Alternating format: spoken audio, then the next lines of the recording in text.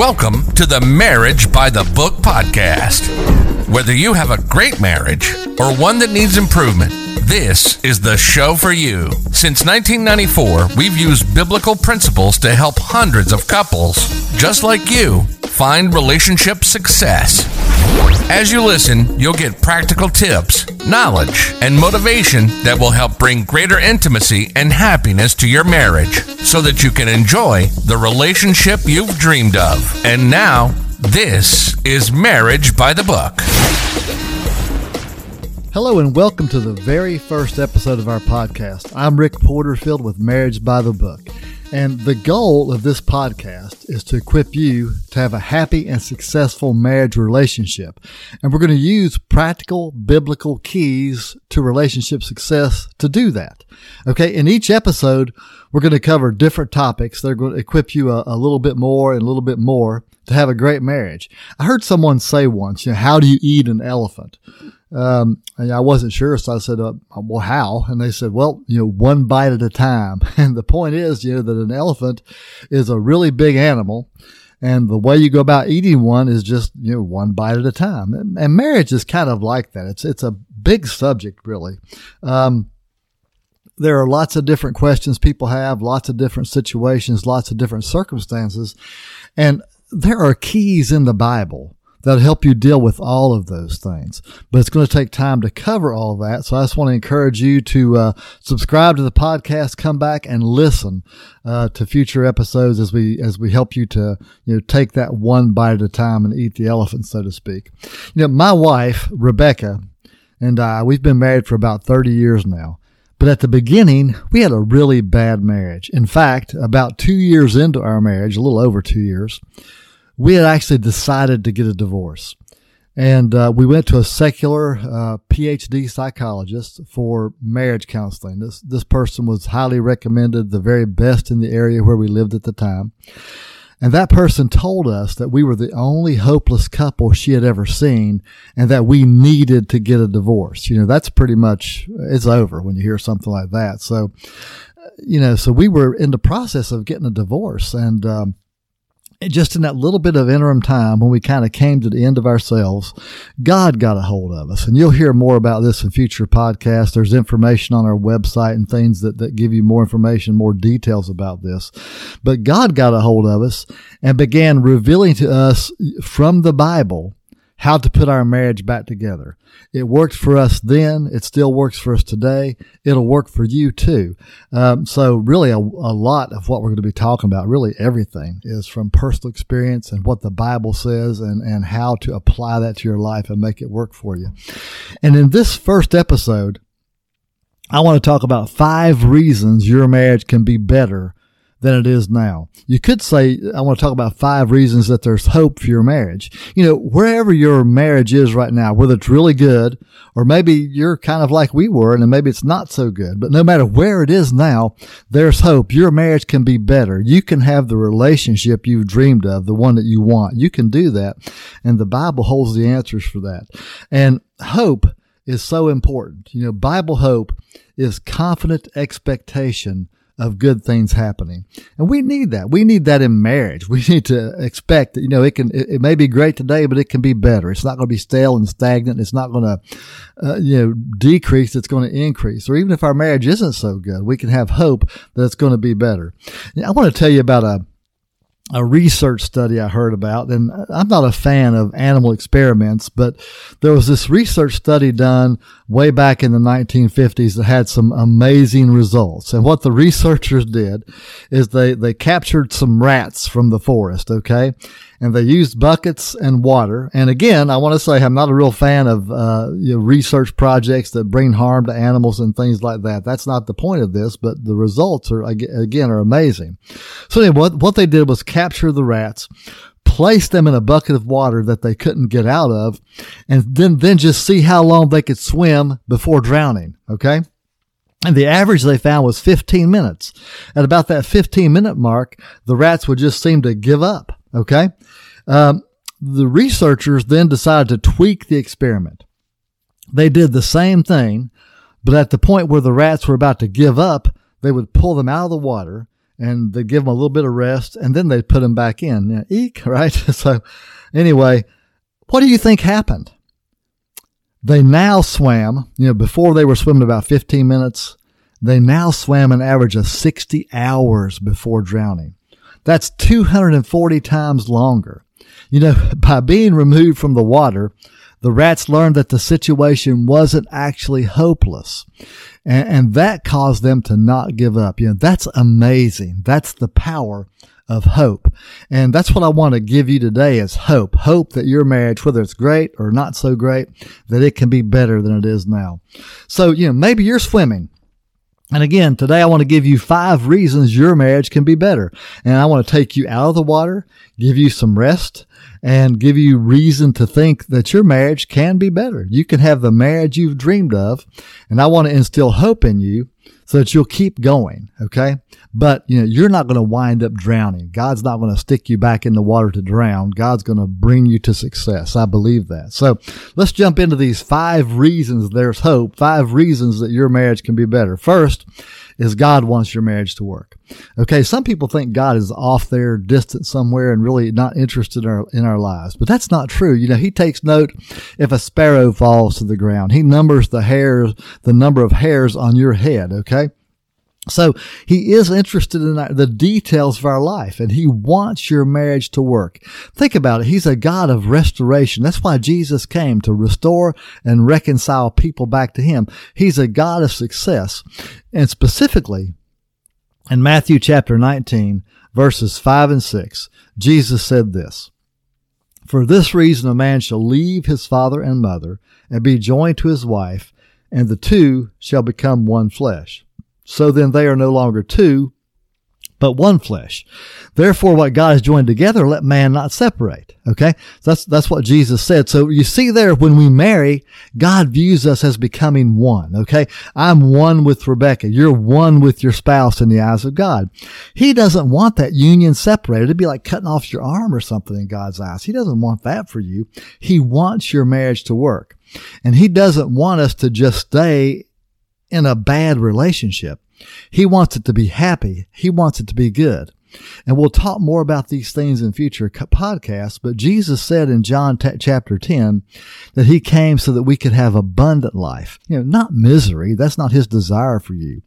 And he wants you to have abundant life, and that includes in your marriage, okay? So the first reason there is God wants your marriage to work. The second reason that your marriage can be better than it is now, that you can have hope, is that you want it, okay? You didn't marry for your marriage to fail. Rebecca didn't marry me to see our marriage fail. I didn't marry her with the idea it was going to fail. You want your marriage to work. And I'm willing to bet your spouse does too. Even when things were really bad for Rebecca and I, she wanted the relationship to work. And secretly, I did too. And again, you'll hear more about this in future episodes, but I just thought it couldn't. I was like the rat that hadn't been taken out of the water. I thought there was no hope, that it was not going to work, and there's no point in trying. And that's why we decided to divorce, okay? The Bible, though, has the answers for the success of your marriage. And again, we'll cover more of this in future podcasts. And there's more information on our website, which is marriagebythebook.org. But, Rebecca and I were in a situation where it didn't seem to be any hope. And we began to see those answers in the Bible, how to be committed to each other, how to forgive, how to walk in forgiveness, how to reconcile that relationship and remove these walls, how to deal with conflict in ways that weren't destructive, things like that.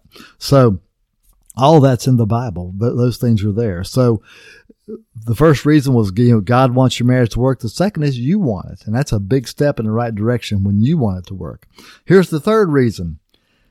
What God did for us, he'll do for you. Okay. Romans 2:11, this is from the God's Word translation of the Bible, says that God does not play favorites. It's not like, we were God's favorites, Rebecca and I, we were his favorites, and he just saved our marriage and he's not going to save yours. The scripture just is completely contrary to that. It says right there, for God does not play favorites. So it's, again, he's not favoring us over you. What he did for us, he'll do for you. What that would mean, think of this, God doesn't play favorites. If he's ever saved one marriage in history, then he's willing to save yours as well. If it's his will to save one, it's his will to save all marriages. If it's his will to help one married couple, it's his will to help them all. So that's another reason to have hope. Another reason your marriage can be better, because what he did for us, he'll do for you. I told you a little bit of our testimony. It was really bad. God helped us. He wants to help you too, whether your marriage is really bad or not. He wants to help it be better. Here's another scripture, 1 Corinthians 1, verse 20. It says, for no matter how many promises God has made, they are yes in Christ. Okay, that's how it reads. The first part of that scripture reads, for no matter how many promises God has made, they are yes in Christ. So every promise God has made, if he's ever promised anyone a happy marriage, then that promise is for you too. God's promises and his word will work for everyone. It'll work for you, not just for Rebecca and I. It'll work for you too. So that's the third reason that your marriage can be better. Here's number 4. His word has a plan. I've talked to people in the past. I remember years ago, I worked in an office, and there was this one lady there, and I had talked about how God had helped us in our marriage and things like this, and she was having some problems in her relationship. And she was talking to me one day, and she says, so you're telling me the Bible tells me how to have a better marriage? And I said, yeah. And it was just hard for her to wrap her head around that the Bible had that kind of information in it. But it does. The Bible's a reliable guide for life. The answers are there. And we're going to, over the weeks ahead, we're going to begin to pull those out of the Bible and present them to you. It's very practical stuff. It's things that you can do. Okay. So God's word, the Bible, has a plan, okay? Jeremiah 29:11. I want to read that to you from the Message Bible. Now, I want you to listen to this as if this is God talking specifically to you, because it is. This is God talking specifically to you. Now, listen to what he says. I know what I'm doing. I have it all planned out. Plans to take care of you, not abandon you. Plans to give you the future you hope for. So you see there, he does have a plan, a plan for you to have the future you hope for. Now here's something that maybe you are aware of or maybe not, but Jeremiah 29:11, Jeremiah is in the Old Covenant, the Old Testament, okay?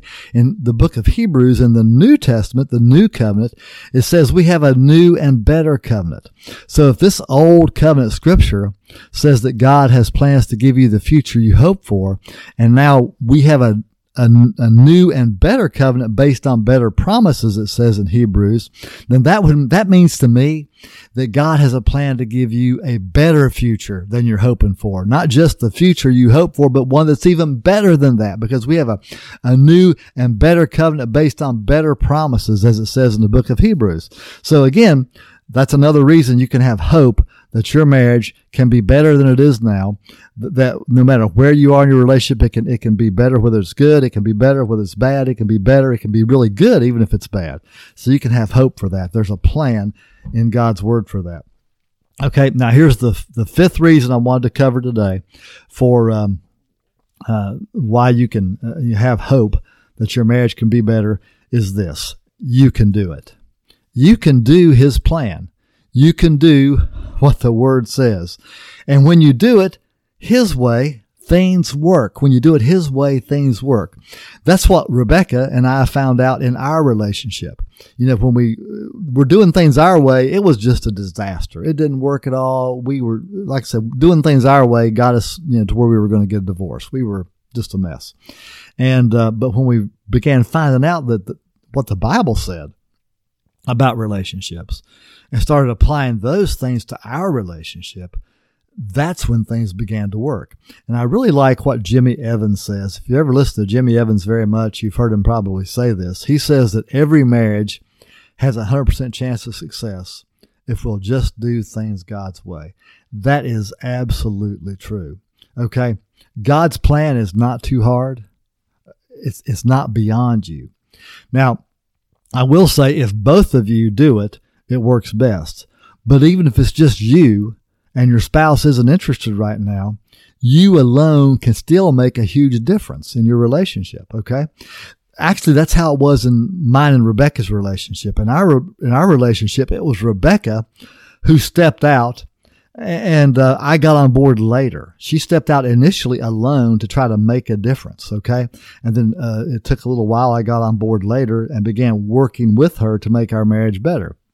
You know, the fact is that most marriages are saved when one person decides they're going to make a difference and they step out alone to save it. Okay.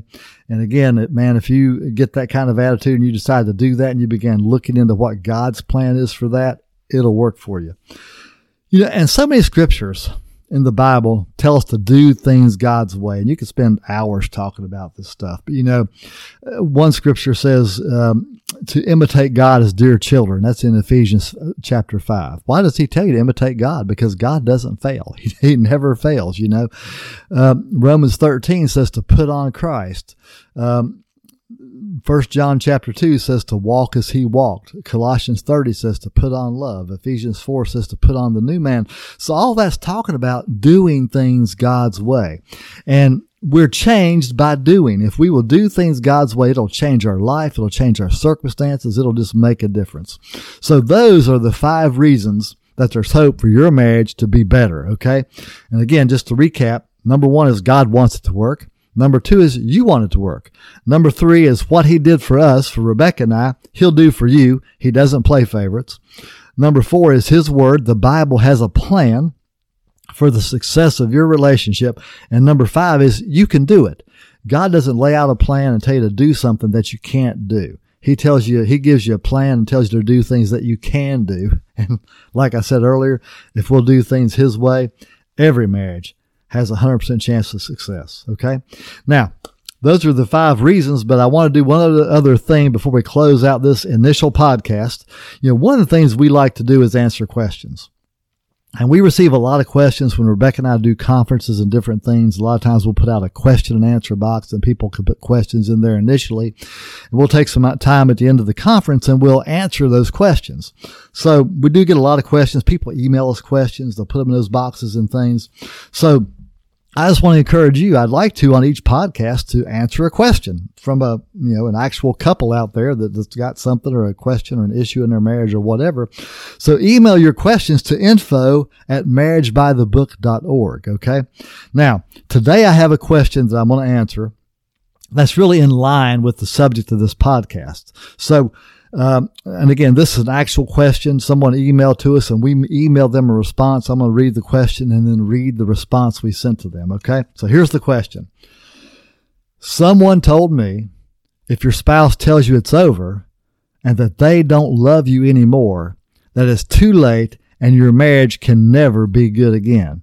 Is all hope gone? Okay. And again, that's the question. We wrote back to this person and here's the response we gave them. This is completely wrong. Hope is not gone. 1 Corinthians 13:13 in the New Living Translation says that hope lasts forever. In 1991, I told my wife, Rebecca, that our marriage was over and that I wanted a divorce. She didn't accept that. She turned to God, started praying for our marriage, and God turned things around for us. In a nutshell, what she did, in addition to praying, was keep the focus on herself and walk in love toward me. By keeping the focus on herself, I mean that she focused on doing the right thing no matter what I did or said to her. If I said something ugly, she didn't respond with something ugly. She acted right no matter how I acted. By walking in love, I mean that she put 1 Corinthians 13:4-7, which is often called the love chapter, to work in her life. I particularly like how this scripture reads in the Message. It says, love never gives up. Love cares more for others than for self. Love doesn't want what it doesn't have. Love doesn't strut, doesn't have a swelled head, doesn't force itself on others, isn't always me first, doesn't fly off the handle, doesn't keep score of the sins of others, doesn't revel when others grovel, takes pleasure in the flowering of truth, puts up with anything, trusts God always looks for the best, never looks back, but keeps going to the end. Love, God's love, never dies. God turned it around for us, and He wants to do the same for you. God created marriage. He is on your side. He wants your marriage to work. We actually have a 3-part teaching available as an MP3 download called How to Save Your Marriage Alone. It provides more information on how to deal with the situation. Folks, that's the answer to that question. And, another thing, I just want to kind of hit another point again. One of the questions this person happened said, if they tell you they don't love you anymore. And we hear this a lot from people that Rebecca and I have counseled and helped over the years, is they'll say, well, I just don't love them anymore. I don't despise them. I don't want something bad for them, but just that love is gone. And so they think because the love is gone that it's over. But the truth is, and again, you can't cover everything in one podcast, but that love can be restored better than it ever was. That's possible. And we've seen this happen over and over again in people's relationships. So again, if you have questions, please send those to info@marriagebythebook.org, not info@marriagebythebook.com. Send them to info@marriagebythebook.org. Okay. So I hope you've received hope today. So, and hang in there, okay? God's for you. He's not against you. And my prayer for you is that everything will work out for your good and His glory in Jesus' name. Thanks again. We hope you enjoyed today's Marriage by the Book podcast. Make sure to like, rate, and review, and hit the subscribe button. For additional resources or to go deeper, visit marriagebythebook.org. See you next time.